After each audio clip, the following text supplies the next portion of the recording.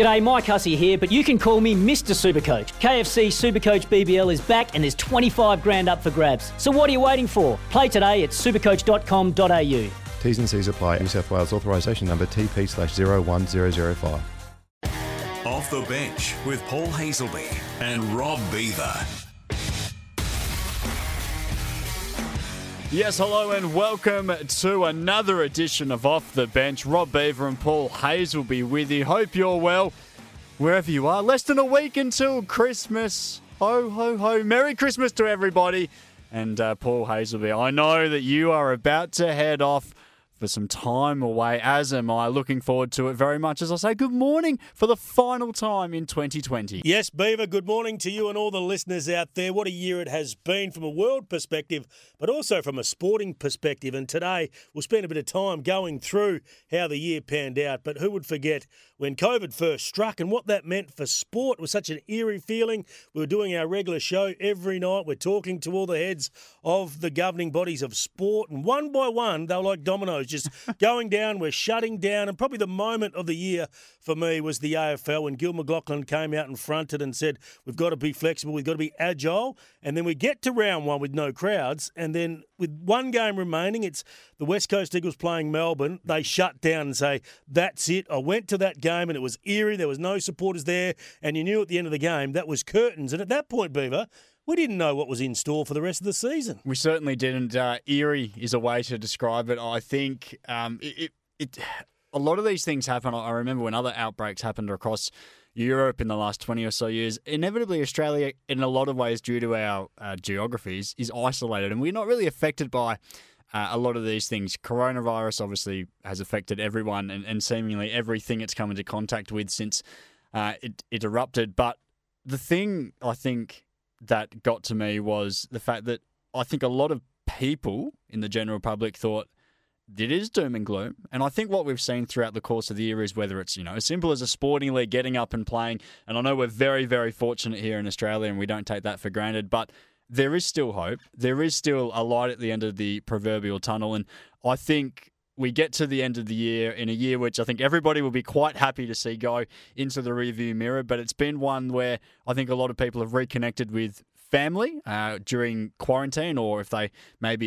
been able to work from home throughout the year. So I think there has been some positives to come out of what has been a pretty wretched year. Sport found a way, though, didn't it? Most of the sports got through. We first had the basketball that was called off. The Perth Wildcats were eventually announced the championship winners. Football got through pretty well. They had to take a big hit. And then we've seen the introduction of hub life. A lot of sports having to go to different parts of Australia to complete their seasons. We've seen it with basketball, netball, the Sheffield Shield as well. Can you, off the top of your head, think about one sport that's probably been affected more than others? I think the AFL and the NRL are probably the two big ones, just by virtue of the fact that their season was literally about to get rolling. As you said, round one, it was cancelled for the AFL. The NRL wouldn't have been too many more rounds into their season. I remember sitting on this exact program looking at you in the eye and saying the NRL are going to balls it up when they announced a really ambitious plan to come back. But They obviously knew something that I didn't, as I'd expect them to, with many consultations with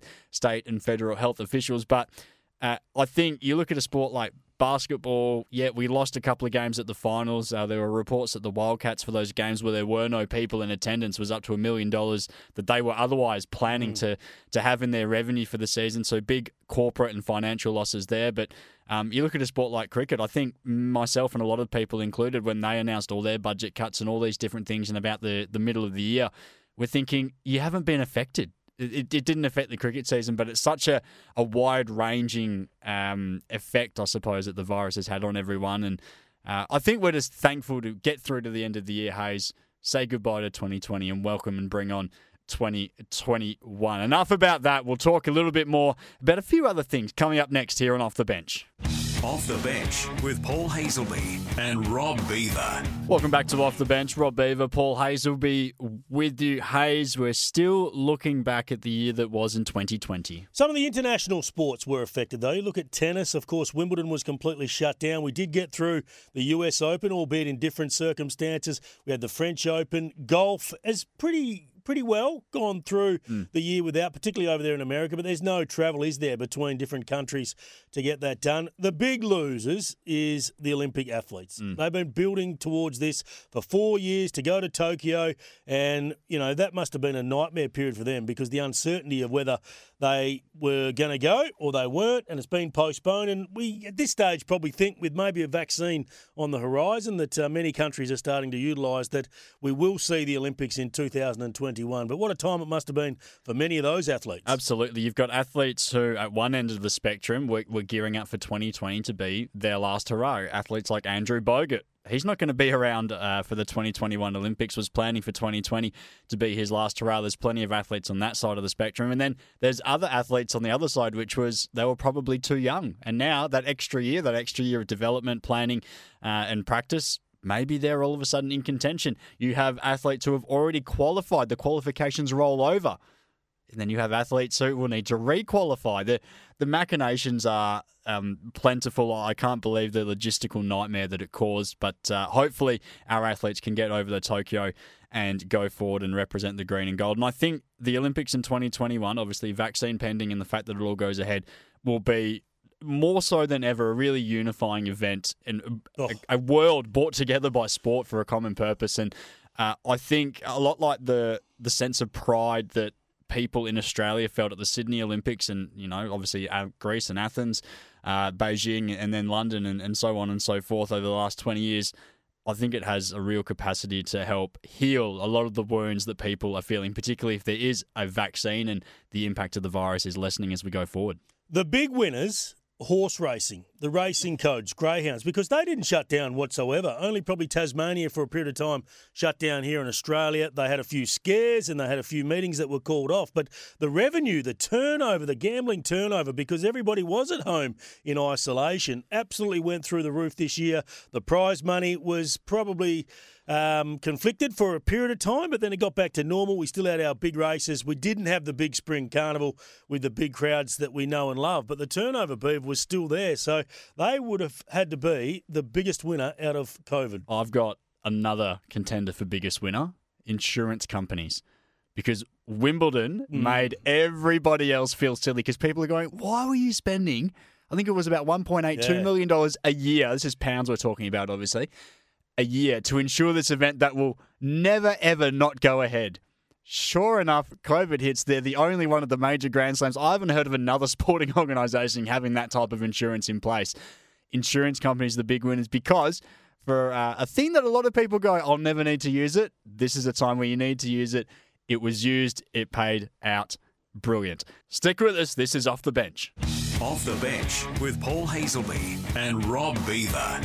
Welcome back to Off the Bench. Rob Beaver, Paul Hazelby with you. Normally we start the show with this, but given our review of the year that was, we're doing it now. The Dig. Dial before you dig. The essential first step. Yes, the one constant in a year where nothing has been constant. Paul Hazelby, for the final time in 2020, take us through your dig. Well, I'm doing my yearly dig, and I'm going to start with the West Coast Eagles. Their attitude when they had to go into the hubs was terrible. They're probably the only team with Richmond. I'm going to get on to them next, but the West Coast Eagles cost themselves a real shot at the premiership, I believe, in the early part of the season when they had to go to the Gold Coast to play the initial part of the season. You contrast that with the Fremantle Dockers. How good was their attitude? They went over there with the right attitude. Whatever it takes, we're going to do it, get it done. Yes, they're a bit younger, but the West Coast Eagles, they didn't want to go. They whinged. They had players that didn't or even thought about not going into the hub, and their performances reflected that. And then there was Richmond. So Richmond, when it all went pear-shaped, they basically said on a conference call to all the other players, no, we are not going into a hub. No matter what, we don't want to do that. We don't think we need to do that. We're Richmond. We're the biggest club. We've come off a couple of premierships in recent times. It wasn't until they were absolutely forced because Melbourne was completely shut down and everybody had to get out quick. So they did that. Then they had some issues, obviously, in the hub with demands that they wanted from the AFL because, again, they thought they were bigger than the game. They had the Trent Cotchin and his wife, that incident as well. They had two players that broke quarantine and were since suspended from that, Sydney Stack and Coleman Jones. But then they found a way. So a backhanded dig to them because they still got it done under really trying circumstances when really their attitude said they didn't want to be a part of it. In terms of a dig for 2020, I'm going to stick with the AFL, but I'm going to go with the draft because it was too long, and I've winced about this on our show already this year. Mate, but it was a ratings winner. Yeah, it was a ratings winner because it was in December. Fantastic. But I'm going to look at it and go, you had a situation this year, and it's out of the control to an extent, but how on earth are clubs supposed to pick the best young talent when 2/3 of the country's young talent hasn't played in the year of their draft? I don't know how you fix it. Maybe you just go, we're not having a draft this year. Keep going. Feed them players back into the state system, and then you get a bonus draft, essentially, in 2021. I didn't like the fact that it was long. I think it was so uneven that so many different clubs, due to so many different factors, not being able to travel interstate, had different intel in a league which is not perfect but does try to equalise things as much as possible. I thought it was another hindrance in a number of factors for the draft, and I think we'll see that going forward. There'll be clubs who picked late that picked up gems, and there'll be guys who picked early from guys who did actually play in this under-18s or state league year. And they're going to have a lot of busts, and it's going to change the future of some AFL clubs. Yeah, I think they'll still get through, many of those players. You do a lot of homework on these guys leading up to it. They did play a couple of games, so they got to see them a little bit in action, but they will get through. The very best always do, and there wasn't too many of them this year. Stick with us. You're listening to Off the Bench. Off the Bench with Paul Hazelby and Rob Beaver. Welcome back to Off the Bench. Rob Beaver, Paul Hazelby, wrapping up our review of the year 2020. What a season, what a year it was for everyone and everything all over the world. But, Hayes, I want to finish on a lighter note because at least at this point, particularly in WA, it seems like we've definitely gotten through the worst of it. Australia is recovering. There are vaccines going out all over the world. Let's talk about what we are thankful for from the year 2020. Well, we did have our dig, but I am thankful for all the athletes that did the sacrifice that was required. I know some didn't want to do it, but in most part, they all did it, and that gave us sport to watch because there were times, particularly, I guess, in Victoria, where they were shut down for a long time. Without sport and things on TV, it would have been really difficult for them to get through that period. So well done to all the athletes. They got through. Yes, it's their job, and they wanted to get paid as well, so I understand that component of it. But I think them in general and all of the administrators for getting through and basically making sure the survival of their sport was at the forefront, and they've done that pretty well. I remember having a conversation with Travis Auld in about, I'm going to say June or July, and I think our good friend Carl Langdon said, mate, you must be really frustrated. I think you're looking at maybe the 4th or 5th draft of the fixtures that you've done. And he said, mate, we've done more than a dozen. He said, it seems like we do them up and the next day we have to rip them apart. So for the people who have tirelessly worked to get these sporting organisations up and running, I say thank you. Second thing I want to say thank you to, very specific, April, The Last Dance. Yeah, I loved it. That was good. Not only the access, but I think we need to look at that and go, that was actually rushed to market in America, and then Netflix in Australia picked it up, and a whole heap of other broadcast rights technicalities. But that, and spacing them out, like they could have just released the 10 episodes, but no, you space it out over 5 weeks, I think it was, for 10 episodes. Gave someone something, a little bit like you said, something to watch, something to look forward to, something to discuss the next day with family, friends and colleagues. And I know for me, getting home on a Monday night for about 6 weeks is probably the best night of the week. I used to look forward to a Monday for the first time ever because I knew The Last Dance was on. They'd release a couple more episodes, so I'm thankful for The Last Dance. Good call, good call. My last thanks is to you. Working together this year, we of course went through COVID. It was just the two of us. Everybody else was out of the studio. We play a little bit of cricket just sometimes to get through, and we've had some great tussles really over time.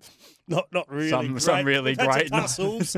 But there was one game that stood out this year for me. And, I know exactly what game you're referring to. You get 6 balls. I was able to score 36. So do the math, 6 sixes, and then you lose 5 if you get out, and you were able to make minus 20. So that made my year. I was able to win by a combined aggregate of 56. Yeah, we're looking forward to that. We're changing games next year, I can tell you that much.